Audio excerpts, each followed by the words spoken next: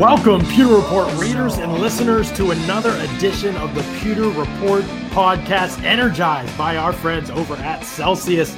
I am John Ledyard of PewterReport.com. Along with me today, a very special guest. You hear me often reference his tweets and his breakdowns. I've written full articles based on this guy's thoughts and opinions because that's how much I think of his thoughts and opinions. We've worked together in the past. We've done video breakdowns before together. We DM frequently to discuss players and plays and scheme and coaches. And he is one of the people in this business that I truly could not say enough positive things about. Brandon Thorn on Twitter at Brandon Thorn NFL, right? That's the new one. That's the new handle. Yeah, at Brandon Thorn NFL. So he does a lot of O-line and D-line expert breakdowns. And so we're going to talk Bucs and Saints, O-line, D-line breakdowns. Brandon, thanks so much for coming on the show, man. Super excited to talk Bucs and Saints with you. Absolutely, man. It's a pleasure to be here. I'm excited about what you're doing, and I'm excited about this matchup. So it's really cool to talk about it with you. Yeah, that's great. I mean, it's one of those matchups, man, that on paper you get thrilled about because the individual matchups and kind of the best players on both sides seem to be kind of destined to meet in this game for a ton of snaps. And so there will be a lot for us to kind of sift through and break through on this podcast in individual matchups on both sides, when the Saints have the ball and when the Bucs have the ball. And we're going to break it all down. It's going to be a lot of fun, and it's all brought to you by our friends at Celsius.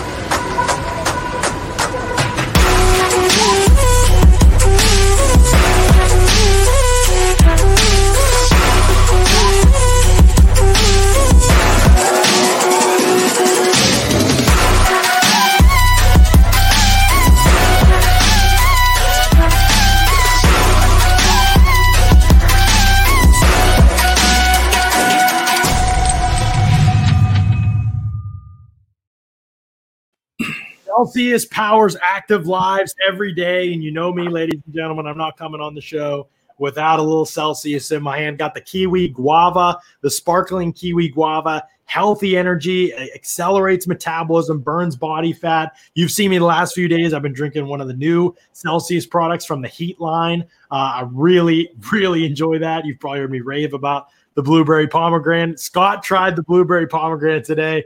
He texted me all caps, "This is out of this world." Like he was pumped about the blueberry pomegranate. So I'm telling you, check out Celsius. They're great energy drinks. And what's great about them is you don't get the crash that you get from other energy drinks. And you're not getting any of the unhealthy stuff either. You know, that's what I love about it. I'm kind of, and I know, Brandon, you're kind of that way too. Like we like to work out and take care of our bodies. And we're kind of a little bit, not health nuts maybe, but like we're conscious of those things. And so when you have a drink like Celsius that gives you the energy and the boost you need, but doesn't sacrifice your health in the process, man, it is exciting. And for me, you know, I don't drink coffee. Like I don't drink any of that kind of stuff. I don't drink energy drinks really, honestly, until Celsius.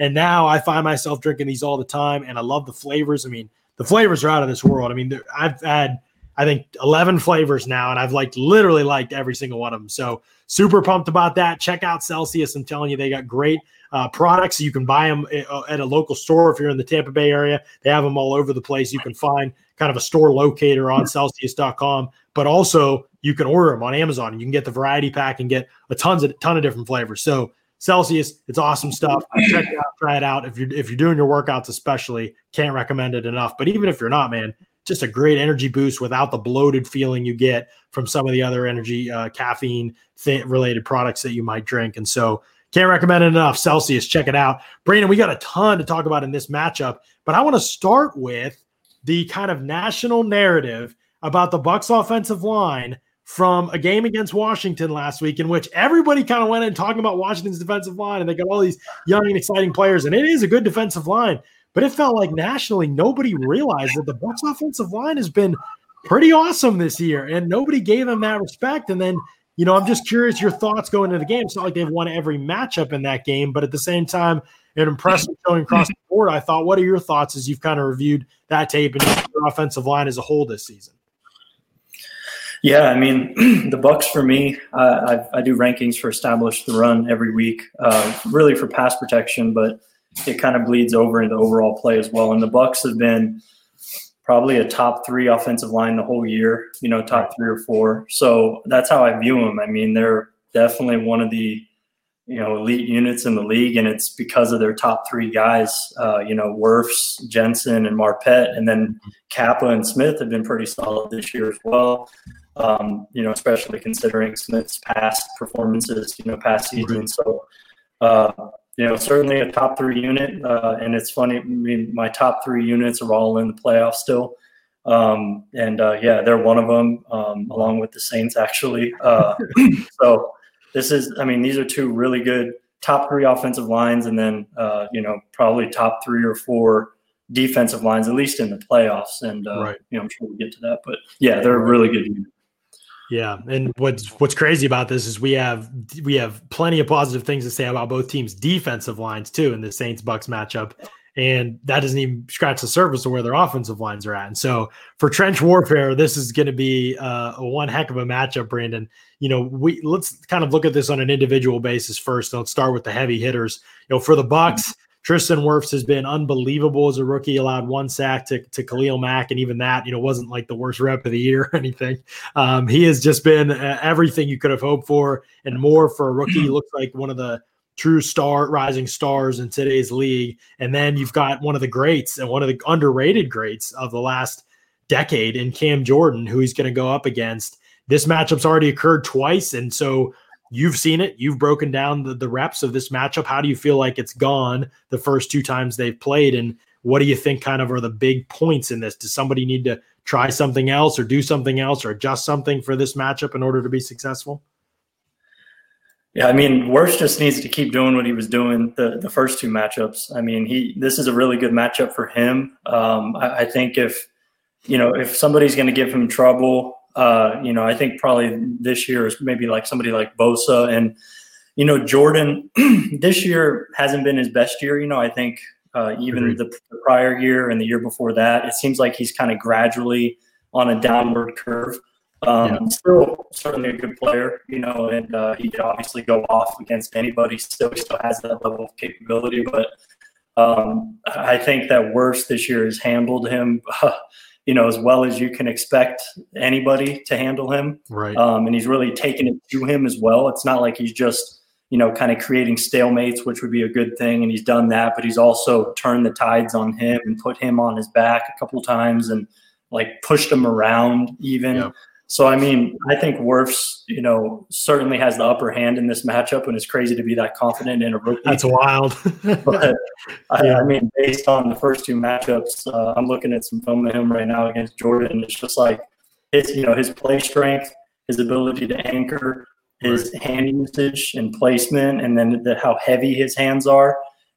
He's getting to his spot consistently. He's not really – he's just so fundamentally sound this season, and I think we've seen 2 of his better performances this year against Jordan. And Jordan is a pro's pro, and I'm sure he's studied, and he's going to try something different. But going in, I lean Wirfs in this one.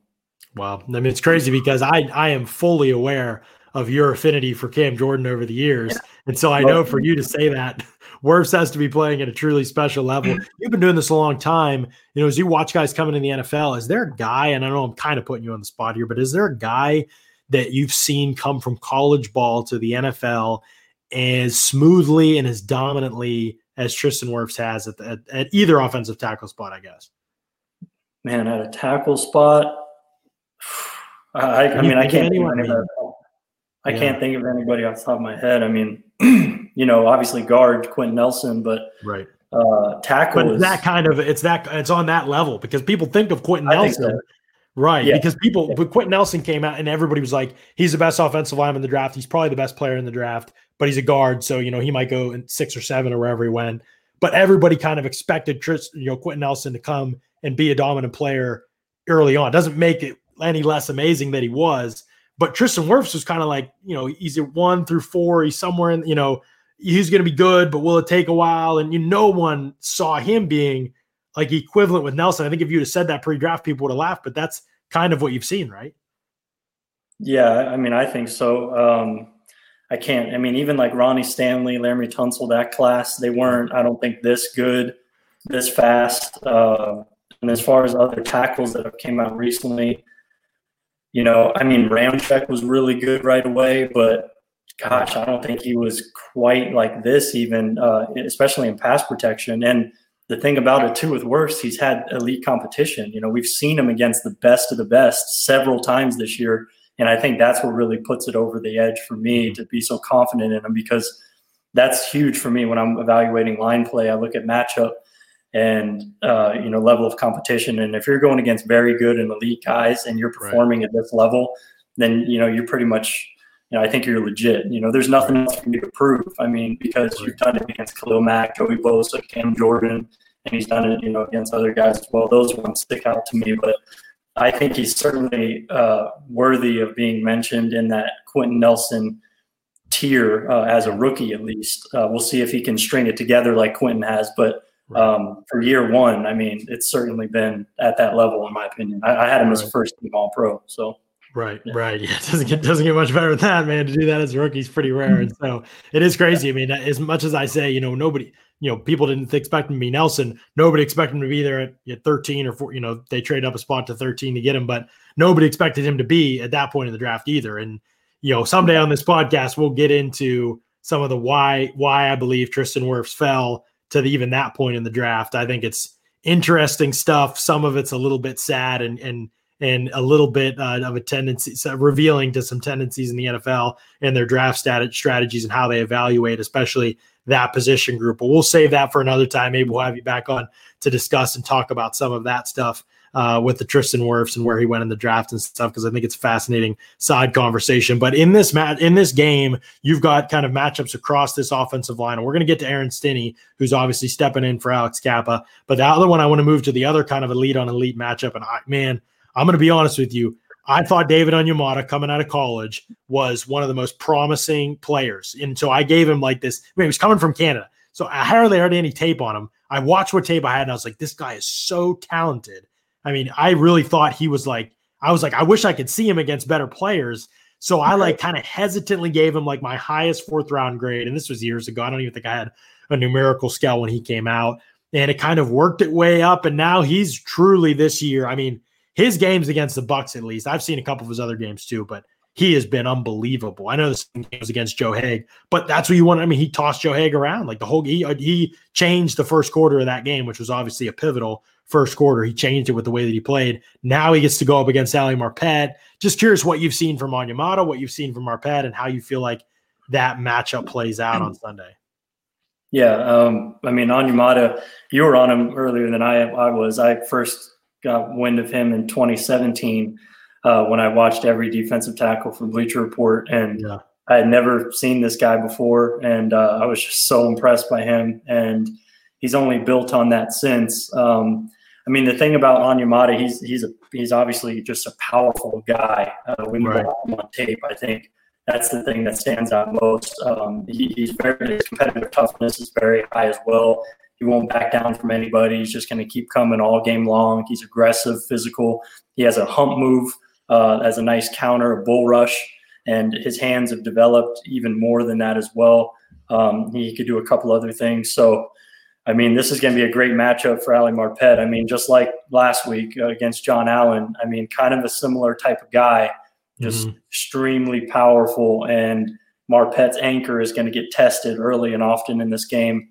And, last week I thought Marpet played pretty well, but, him and Allen were just like heavyweight fighters, literally just throwing, trading blows the whole game. I mean, it was just crazy. I mentioned, I can't imagine how sore, like Marpet was after that game, because it was just so physical. And then this week, I think it's going to be a similar story. So, I mean, I give Marpet the edge in this one as well, but I mean, I wouldn't be surprised to see him lose, a couple reps when you're going against this level of competition at this point in the season. That usually happens. So Marpet, Marpet's strength and his grip strength and his anchor and his ability to get on a guy quickly and latch into their frame and just, kind of strain and sustain that is second to none. So it's like a strength on a strength type matchup here. So that's the second best matchup. We're almost on par with the right tackle matchup with Cam Jordan, Wirfs and Jordan. I think these two matchups are, by far the best in the game. Oh yeah, for sure. I mean, You said it with Marpet. You and I talked about it over the summer. I remember, because I've seen Marpet, but I was studying everybody like closely before the season, from 2019 tape. And I remember texting you and I was just like, dude, Ali Marpet's grip strength is insane. Like you can't get off it. Like once he grabs you, you just can't do anything. I mean, it's truly an elite trait. But you're right. Like he and John Allen, heavyweight fight. I mean, John Allen got him with that, like, I think it was a club late in the game and Brady threw a dime, but that was that was as quickly as I've seen Marpet beaten. There was a rep against the Chiefs. I'm trying to remember, but I mean, he's only given up like 11 pressures all year or something like that. So, and that was probably as quick as I've seen him get beat all year. So again, you're right. This time of the year, if you play elite on elite, you're probably going to get got once and your quarterback's got to make a play. And Brady made it in that game and maybe hasn't all season, but yeah. And the thing about the Allen Marpet matchup is, Allen can win quick, and that's kind of like his secondary way of winning. Usually it's power. And I mean, if you watch him in Marpet, he was driving Marpet back into Brady, and Brady was able to kind of maneuver, get the ball away quickly. But I mean, Marpet wasn't just stoning this guy. Not that I was expecting him to, but It's not like he would just end it at the line of scrimmage or take like a little hop step back and it'd be over. No, he's getting like war back, or walk back to the quarterback several times, and that doesn't count as a pressure.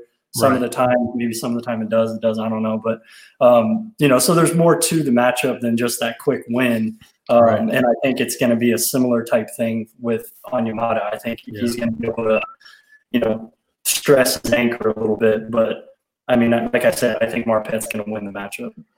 Right. Yeah, it's not having Marpet in the last game honestly changed that game, Brandon. I mean, you've I'm sure reviewed that matchup in week 9, and it was huge in that game. I mean, Joe Haeg got tossed around in the first couple drives of the game, and Brady was hit on a ton of throws, and it impacted a lot of the game. I mean, you say that Brady has every strength in the book basically you can think of, but he's just not mobile. And I don't even blame him for that necessarily. It's just the way God made him, And so it's kind of like you can't get totally destroyed. You can get, like you said, walk back slow. He'll move, you can even beat on the edge sometimes and Brady will help you out, but you can't get destroyed up the middle and expect your quarterback to have a good day.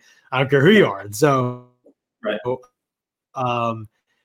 it is going to be huge to have Marpet in this game. I think you're right, because that is a really tough matchup. Now, Donovan Smith is somebody you and I talked about a lot in the summer.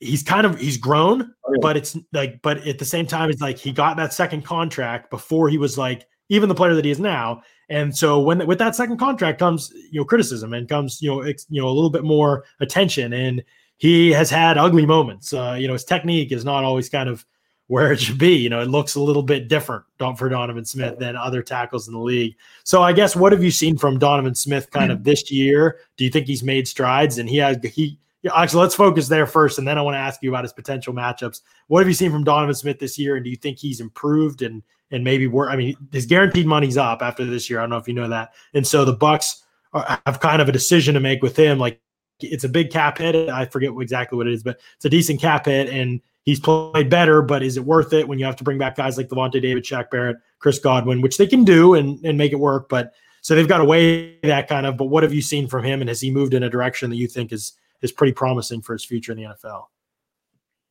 I mean, a little bit. I think having Brady back there, helps all offensive linemen to an extent, maybe him more than anybody else on the line. He's taken a little bit less chances, which is good. I mean, I think the thing about Donovan Smith throughout his whole career since he's been in the NFL is he has a tendency to get over aggressive in pass protection and want to just throw hands at a guy and two hands strike him. And that the margin for error when you play that style of game and pass protection especially is very thin. So, and he's gotten beat clean, many times over the course of his career because of that, aggressive nature that he plays with. It's very, risky, really. So he's I thought brought that back in a little bit, kind of reeled it in a little bit this year, but he still has moments where, he feels like he can just go and just snatch a guy and he misses, and then he creates a soft, outside shoulder and just a, quick corner for a guy, because if you miss with that outside hand, I know some people say if you miss with your outside hand as a pass protector, it's death, because it's over, at that point, especially if you're really swinging it at a guy and it's not just kind of like a grab. He's really like a puncher, so, right. That's risky, and guys with speed are able to really take advantage of that. And, we could segue into the matchups because he's not going to see a whole lot of speed, but so it'll be interesting. Right. And his matchups are fascinating. And Scott and I touched on this a little bit yesterday on the podcast. If you haven't listened to it, go back and check it out. But his matchups truly fascinating in this game. Before we get to those matchups, do want to mention that if you're thinking about betting this weekend on the games, do it at mybookie.ag. I'm telling you, folks, if you want to go somewhere to bet this weekend, there's no better place than MyBookie. Too much of anything is bad, but too much sports is barely enough. With that in mind, say hello to January 2021 from an expanded NFL playoffs and obviously the national championship game that just happened. Return of the NBA and NHL, which came back. Shout out Lightning. Big win the other night. This is truly a great month to be a sports fan. We aren't always used to that in January like we are this year, but this is it's pretty fun January for sports fans. So we always tell people, head over to MyBookie if they want to add a little excitement to the sports they love and the games they bet. We don't use MyBookie just because some corporate overlord told us to. We use them because they're the best. They'll hook us up with a 50% deposit bonus up to $1,000 when you sign up, and they'll keep the good times rolling with giveaways, free bets, and huge contests all year long. It's simple. Sign up and enter that promo code PEWTER, PEWTER, PEWTER, and get your deposit matched halfway up to $1,000. Head over to MyBookie today and start 2021 off on the right foot.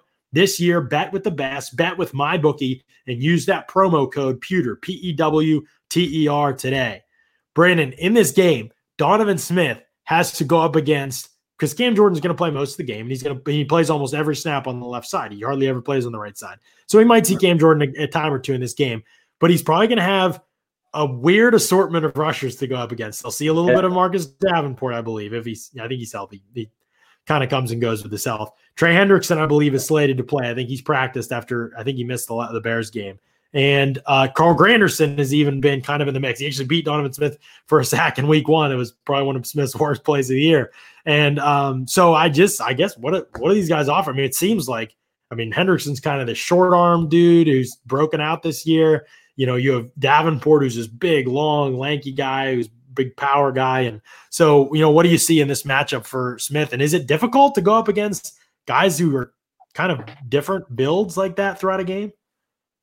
I think so, for sure, because, you want to build your plan as a pass protector based on your opponent.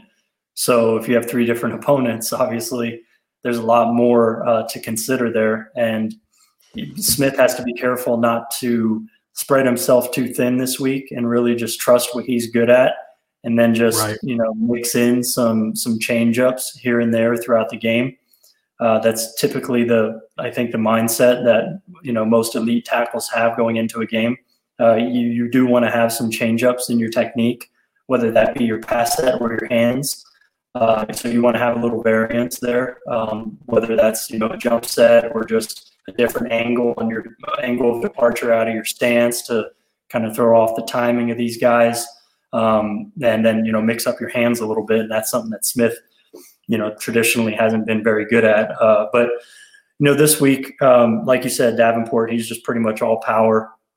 Not a very refined rusher, and he's dealt with a lot of injuries as well. So if he's going to win, chances are it's a bull rush or something power oriented. Hendrickson, this season, at least for his sacks, he's primarily won with a bull rush. He's gotten a lot of cheap sacks this year as well. But he doesn't, I've seen some attempted moves, but as far as successful moves, I think his best thing might be like a double swipe move. Yeah. And that's something that can really give Smith trouble because it really kind of attacks that outside hand. Yep. And if Smith isn't careful, then Hendrickson could beat him quickly around the edge. I think he's certainly capable of doing that. And then Granderson, man, I watched him as a rookie a couple of years ago, I think. I don't know if it was last year or the year before. And I remember Tyron Smith just absolutely dominated him. And I watched him in college a little bit and, just wasn't, super crazy about him. You could see some twitch to his game, some explosiveness. And this year, man, like you mentioned, that week 1 sack, He has one high quality sack this season that I charted, and it was that sack. It was filthy as a inside out stutter. It was high quality, but it wasn't. If that was the one that Smith made it easier, kind of, but yeah. Still high quality, but right. Smith did help him with that for sure, and it was a strip sack as well. But yeah, I mean, the thing that Granderson has that I think can give Smith some trouble, and he can hit it, is a ghost technique. He's working on it. I've noticed it in his game, especially the second half of the season. I think Granderson trains with a lot of those pass rushers that use it as well. So he has that kind of in his back pocket, and I'm sure we're probably going to see at least an attempt at this game. So that's a move to watch out for that he's kind of working on as well. So Smith has to be, on point on his game, in this matchup, because I think any of these three guys can beat him, especially Hendrickson and Granderson. Those are the two guys that I would look at as, possibly making a big play in this game. Interesting. Consider Davenport's the guy out of all those that they gave spent 2 first-round picks on. That the other two are actually a little more dangerous than but I don't disagree with you. Smith does pretty well against straight power.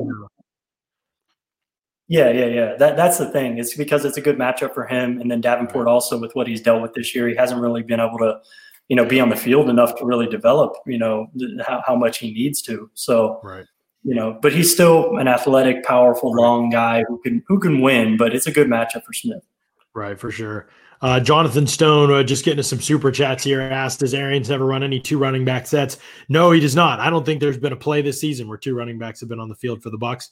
And the reason is Arians has never really run 2 running back sets. It's not really been a big thing that he does. And also, if you looked at the running back room, you don't want 2 of those guys on the field, just being honest. And also, the Bucs don't use a fullback, so that changes the game too. Robert Farmer, $10 super chat. Appreciate you guys with the super chats. This is awesome, by the way. Big help to the podcast. You all have been great with those lately. Every time I looked up, Hendrickson was in the backfield. I'm guessing you're talking about, could be both week 1 and week 9. Hendrickson played well. He's played well all season, to be honest. He's an Energizer Bunny guy. He's made himself a lot of money. I don't think he's necessarily, he have 12.5 sacks? I don't know if he's 12.5 sacks elite. One of the top guys in the league this year, I think, in terms of sacks, but a good player who everybody would love to have in their pass rush rotation for sure. So some good questions there, good super chats. Appreciate y'all. Let's keep rolling, Brandon. We've got to talk some about Aaron Stinnie. I know you want to talk about Ryan Jensen too, because his play has been awesome. So let's talk about them kind of in unison here. Yeah, Alex Kappa goes down, injury. I don't know if you saw this, but Kappa, in true Kappa form, I know you know him, and this won't surprise you. He tried to stay in the game with a broken leg, and actually, they had to call timeout and get him to go off, order him off the field because he was he couldn't put any weight on his leg. He's an absolute. Yeah. So, but now Aaron Stinnie steps in for him. Aaron Stinnie has barely played in the NFL. I think he has 30 some snaps this season. And so I guess I know you told me you're watching a little bit of Aaron Stinnie. So thoughts on Aaron Stinnie, and then thoughts on what this means for somebody like Ryan Jensen playing next to him, and how he can be a help to Stinnie in what will be obviously a huge matchup. Yeah, I mean, I do think it's cool right away to just say that Stinnie is kind of maintaining that interior, being there's no Division I guys on that interior. Yes. Which is really cool. But yeah, I mean, Stinnie, it's hard to get a real good gauge on him because he's played so little, but I watched his 25 snaps versus the Lions in week 16. That's the most extensive playing time he's had. And you could definitely see a little bit of, movement ability. They pulled him once, and, he really got out of his stance, pretty explosively and got around the corner. So, maybe he could be used as a puller. Plus, that's a good way to kind of get a guy comfortable, is to let him just kind of pull and, run and kind of get those butterflies out, maybe just go hit somebody in space, so that's something that, I think he can actually do. And then he just plays like what we were talking about earlier, with just the right demeanor. He's really physical and aggressive. And if he's going to mess up, he's going to mess up fast. You want a guy like that, especially in a tough spot like this. I mean, he has to have the right attitude, the right mentality. And if he can, give you a little something in terms of movement, and versatility to the scheme at all, then, that's just a plus. But, Jensen is, you can't really have a better friend at center to play alongside of, especially in pass protection. than Jensen. And in this game, I would imagine Jensen is going to be, really keenly aware of Stinney and what's going on with him more so than Marpet. And that's the nice thing about having Marpet is, you don't really have to slide the center over his way a lot. And you can really kind of focus more attention over to Stinney and let Jensen kind of, keep that eye on that side of the field a little bit more. So that should at least help, that right side A gap from being secure. But the B gap, Wirfs is going to have his hands full against Jordan. I don't know how much he's going to be able to, come off and help. So that's where I would, kind of be concerned. And Sheldon Rankins is a guy who can certainly win on the outside. I think he really needs to be cognizant of protecting his edge and, just making sure he's explosive out of his stance. I mean, that's the big thing in pass protection. You got to be explosive at the snap and really anticipate the snap. I mean, I think that's kind of a common theme of any guy who's successful in pass protection or the run game, but especially pass protection is, knowing when to come out of your stance. And if you can get that split second of a jump on the defender, you're in that much better of a position. So that'll be huge for him. And I think it's huge for all offensive linemen this year, not having a crowd because, they're able to just hear things and it's just so much more of a calm environment to be able to pick up on the snap. So I think that's where it all starts for him is the snap and getting out of his stance explosively. And he's going to need to do that against Rankins because, Rankins is a guy who can win quickly. So it's going to be a tough test for him, but he has some good help on his side, I think. Right. Yeah, good stuff. A couple questions real quick. Are you concerned about increased first down runs in the Washington game? Not overly concerned. Washington played a lot of too high. They do play a lot of too high. And when that's the case, sometimes you have to be able to run the ball, especially on first downs. You're not going to throw it on first down every single time. And so they felt like they could run it. They were clearly right. The Bucs ran it very well in that game. It's all about kind of evaluating as it goes. Can we have success against these fronts when they're in these looks? Not every game is going to have that universal solution. Just throw the ball on every first down. It's not that simple. Yes, I'm in favor of increased passing on first down because I think typically you have favorable looks for passing in those downs. Sometimes you won't, and you have to be able to run the ball, and the Bucs executed it very, very well. I think against the Saints, you're probably going to get more single high looks with Marcus Williams back there, Malcolm Jenkins rolled down, Chauncey Gardner-Johnson in the box. So I'm guessing throw is the strategy this week. So we'll see how it goes. A Killer Cat with the super chat. Appreciate that. 750. Nice, a Killer Cat. I know that we are all about keeping Brady upright. How are they going to fare versus the run defense? To me, that's a huge key for the entire O-line. That is one of the things to watch in this game. Saints are very, very good. I think fourth in the NFL against the run as well. So it's a good point. It's a good observation. Like I said, I think it'll be a pass-first game. You're going to need to throw the ball in this game to be successful. But again, maximize the opportunities you have when you run the ball. That's going to be huge in this game, I think, to be successful. So appreciate that. Buck 97.55. What do you guys think about PFF having Jensen ranked as the 18th center in the league? I know Brandon out of his first team All-Pro. Now we're talking. Buck 9755. Let's go. $5 super chat. Brandon Thorne, would you like to answer this question? You're going to plead the fifth on this. 17 centers better than Ryan Jensen. I'd like to see the names, first of all. No, you wouldn't. One of the things about Jensen, I haven't seen the grades, so I don't know, where they're dinging him at, really. I'd imagine it's some pass protection stuff and some of the stuff we've talked about and some of the stuff that I've talked to the Bucs offensive line about as well. And some of the stuff that he's been asked to do this year is, he has quite a burden on his shoulders, in terms of pass protection and the responsibilities that he has. If the defense puts together the right blitz to certain protections, then Jensen is, he has a very difficult responsibility trying to pick up a linebacker 2 gaps over that blitzes with the guy crossing his face. Just stuff that Falcons, by the way, people remember that early sack for the Falcons in the first meeting when Brady was sacked by Deion Jones. Kind of an example of what Brandon's talking about. Yeah, people can go back and watch that. And, technically it's all on Jensen and he gets dinged for that. I think in his own room as well. But just in the context of all the centers and what they're asked to do in pass protection, he has, I think, more responsibility than most. So that's something that I'm not sure is considered in the grades. And then I think a huge thing that Jensen does that is not accounted for in grades as well is just his presence and what that does to prevent a lot of pressure from even happening or even being attempted in those A gaps when he's free and uncovered. I mean, if you watch him compared and you try to, put him in the same position as other centers around the league where they're both uncovered, and then you see sort of what is, the amount of loopers and defensive ends and linebackers that are coming in inside, guys that are spinning inside. Guys just don't really do that against Jensen a whole lot, and if they do, they're going to get thumped, and that's just kind of one of the many little things that Jensen does that isn't really easy to pick up if you're just looking at, did he do this, or if you're trying to grade his responsibility on a play, you're not accounting for what the impact that he's having on the defense and all the things that aren't happening because Jensen's on the field. So he's just one of those guys that's underappreciated. Usually I think maybe last year they had him better from what I remember. Yeah, they had him high last year. Yeah, I agree with you. Yeah, go ahead.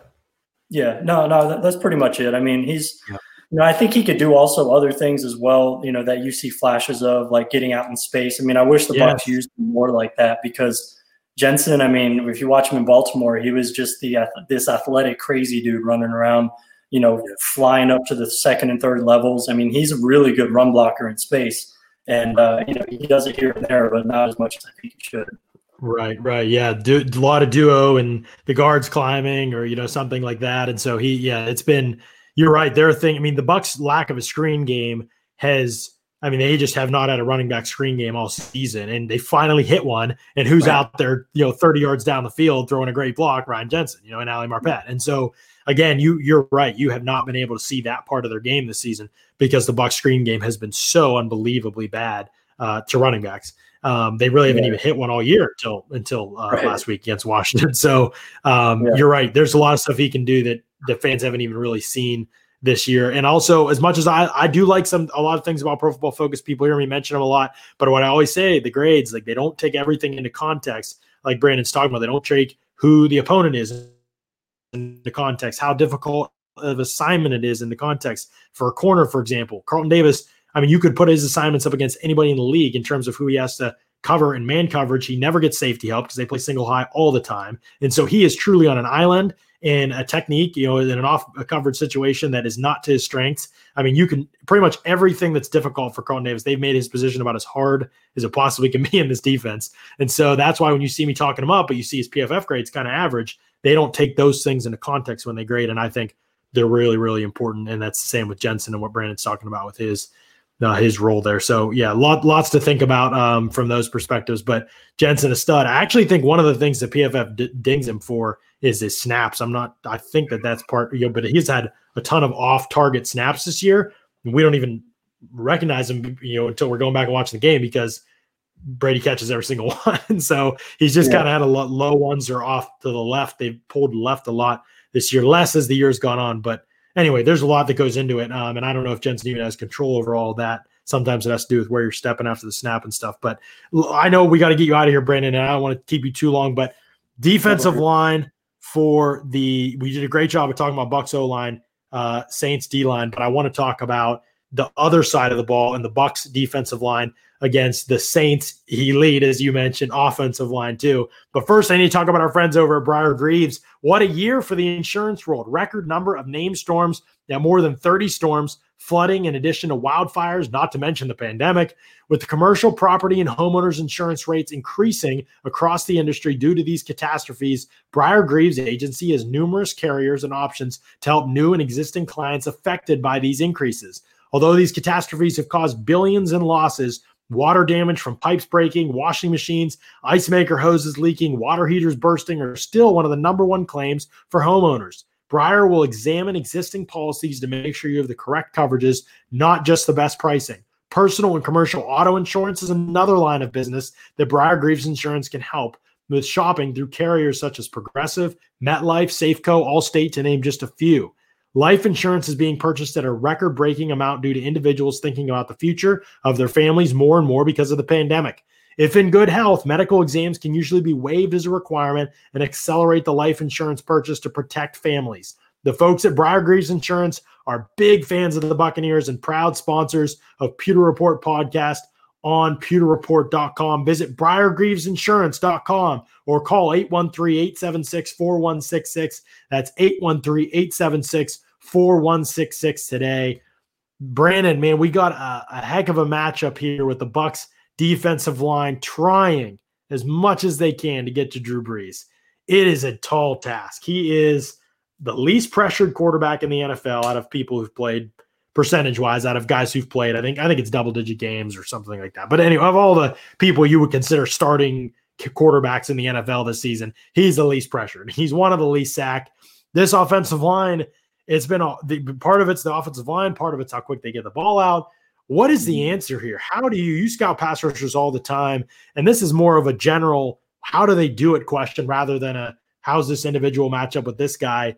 I think we know Shaq Barrett and Jason Pierre-Paul. We've seen him against Teron Armstead and Ryan Ramczyk enough to know they probably aren't going to win those matchups the vast majority of the time. They haven't really been able to do that against the Saints. And so how do they do it? How do you create pressure against a guy like Drew Brees, who's terrific against the blitz, who's terrific under pressure, despite not being mobile? Like, what's the answer here for how you get this done? I think it's through the middle. It's through the interior over the guards. Cesar Ruiz had a rough outing last week against Akeem Hicks. Now, granted, it's Akeem Hicks, but Cesar Ruiz has been up and down this season as a rookie. He's the right guard, right? Is he the right guard? Right guard, yeah. Rookie out of Michigan, first-round pick. But, yeah, I think Sue has a pretty significant advantage over him. Now, he's not on Hicks's level right now, anymore, I don't think. But as far as the craftiness of the position, Sue is outstanding as far as setting up stunts. And, I think that's one of the best things he does. And I think he's going to have the upper hand in that matchup. That's a pretty big mismatch, in my opinion. And then, going over to the left guard spot, Andrus Peat, he's kind of had an up and down years, more so than he usually has, in my opinion. I thought this season was one of the worst seasons I've seen, if not the worst that I've seen him play. The guard spots are, they're kind of ripe for the taking. I think Golston is going to be able to give Pete, some trouble. I think if you put JPP in the middle or, slide him inside, over, as a 3 technique, he can give him some trouble. Same with Ruiz as well. JPP, this year, I think he's had a very impressive year. Considering his age and how many snaps he's played, 8 of the snaps at 32 years old. How many fingers he has. Dude, considering what he's been through. Right. And at his age and the amount of snaps that he's playing, he had 9 sacks, I think 4 high-quality sacks, and some just really, really high-quality pass rushes that he's had this year. So I think he can definitely make some noise in this game against Ruiz, Pete. Probably not going to happen against Armstead or Ramczyk, like we said, but if you're going to get pressure on the Saints, I think those 2 guard spots, the Bucs have a few different options here to get some pressure. Right. All right. I got to close it out with this and ask you about, I'll do it, readers, listeners of the Pewter Report podcast and pewterreport.com. I'm going to ask Brandon about the bleach package. It's a little idea I had, Brandon. I got a little innovative and I came up with a defensive package that Todd Bowles should use. He doesn't even have to give me any credit if he uses it, but I want to run it by you. I'm going to run just the front by you. Don't worry about the secondary as much, but here's the bleach package. And why I call it the bleach package is that it involves Devin White and Jordan Whitehead playing different roles in this front. So the Bucs don't have great interior pass rushers since Vita Vea went down.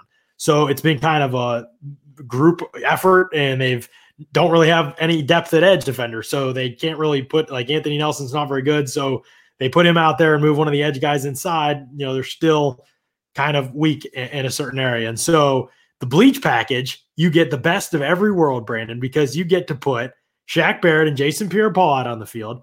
then either Ndamukong Suh or Will Golston, who are their best two current interior pass rushers. And then at the other defensive line spot, a little Devin White.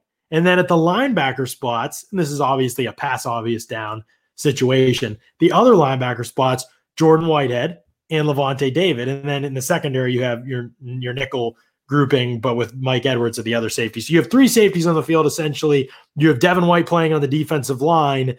Again, even if Devin White doesn't get home, he is athletic and relentless and physical, and he is good in pursuit. So if somebody else flushes Breece, he can make a play.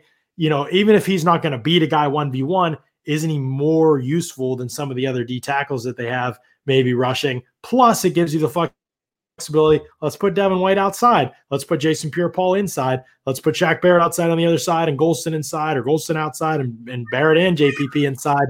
So I'm curious what you think of this, and I'm curious what you think of the general idea of playing JPP and Shaq Barrett over the guards more. You mentioned it's the most advantageous matchup, and you probably remember last year, I believe it was in the playoffs, Minnesota did that with Danielle Hunter and with Everson Griffin, and they had success getting to Breeze and impacting the game. What are your thoughts on all of that? Love it. I mean, you think I should be a defensive coordinator in the NFL? At least on I mean, I like that idea. Just put the defensive tackle next to White, so you give him a little bit more protection there, a little more size. Who, is somebody who can set him up, and maybe get him, run a TE with him, let him loop around, maybe an ET and crash into one of the guards and let Suh wrap around. I mean, run a lot of games over there and just let JPP tee off on the other guard, and then Barrett, rush off the edge. And I mean, there's a lot you could do with that. So I think it's worth a try for sure. That's a good idea. I hadn't even thought about putting the D tackle with him and running games because with White's speed, I mean, it's quick. It's a quick transition, and Suh is terrific. I mean, he might be he's still one of the best defensive tackles in the league at games because he just throws his body into a dude, and he's huge and strong. And it's timing everything, he's so good. Yeah, right. He's so good. Right. So, I like it. I don't know. Not bad at all. Hey, when you're playing Drew Brees and the Saints, you got to find creative ways to get quarterback. And maybe you get burnt and they run a draw or they run a screen and you get cooked up. All right. But you're going to get cooked up if you don't try something too. So, in my opinion, try something, get aggressive with it. And I love the idea. I think and I love the suggestion about the stunts and the twists too. Todd Bowles, I know you listen to this podcast.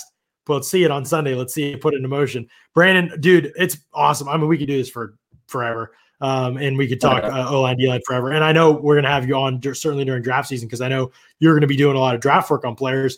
Can you let the people know where they can find your stuff? Your Substack is putting out unbelievable content. So just maybe can you talk a little bit about your Substack and your projects that you have going on right now and the specific content that people can find when they go there? Because I want as many people to subscribe to your stuff and your work as possible because I've seen it. It is unbelievable and it's detailed and it's the kind of stuff you're not going to get anywhere else. The fans, Bucs fans are like some of them. I don't know if you know this because Bucs fans were like a quiet, awesome group. And so like they are really like educated fans. Like they want to understand the game at higher levels. So I think they'd be super interested in the kind of stuff you're doing.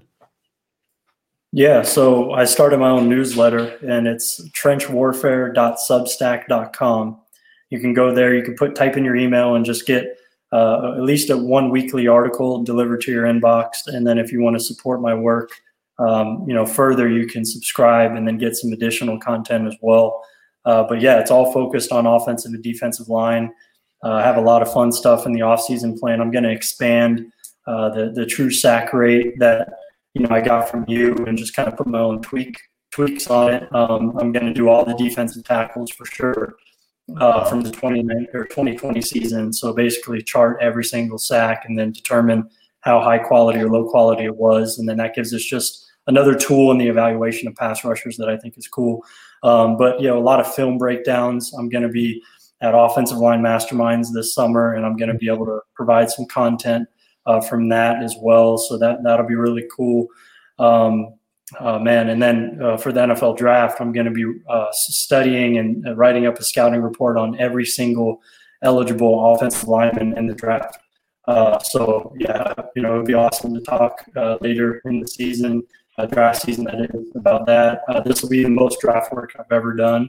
So I'm really excited about it. And man, I watched Deontay Brown today and it was a lot of fun. That's awesome. You know, excited to see him as a pro, and so it'll be fun to talk about some prospects, and I'll have some stuff coming out soon as well on college guys. So all that stuff on my newsletter that you can check out. Right. Yeah, that'll be huge because it's a possibility, you know, with Ryan Jensen's contract and Donovan Smith's contract, if they needed to move money around. I don't think Jensen's going anywhere, but just possibilities, you know, that one of those guys might be gone and they're looking for a starter at that position, maybe even in the draft. And so, you know, we don't know anything yet, just throwing out possibilities, but, you know, having you on to talk about those guys would be clutch, especially because at the very least, they're going to need to look for O-line depth. I mean, they just don't have much depth, especially with A.Q. Shipley having the career-ending injury. They haven't had much O-line depth. So hopefully Aaron Stinney can prove that he's one of those guys this Sunday. Going to be a lot to watch in that game. But Brandon, man, I appreciate so much you giving us your time, your insights, your energy on this podcast, man. It means a lot to me and to the fans. Absolutely, man. Thanks for having me. Yeah, for sure. You can find Brandon on Twitter at Brandon Thorne NFL. Remember, fans, we will be back, but not until Sunday night after the game. Sunday night after the game, we go live. We'll have the game will end. It starts at 6:40. The game will end. We'll have the post-game pressers pretty soon after that with Arians and with a couple of the players. And then at that point, after a couple of players have gone, we usually try to jump on and go live at that point. So it will be a late one. We know for a fact after last Saturday, after the Washington game, record-setting show that doesn't bother you all whatsoever. We're up 12-1 partying. And so hopefully we're partying again on Sunday. It's going to be a fun game. We appreciate so much y'all listening and y'all checking it out. Until next time, thanks so much for listening to another great edition of the Pewter Report podcast. Out.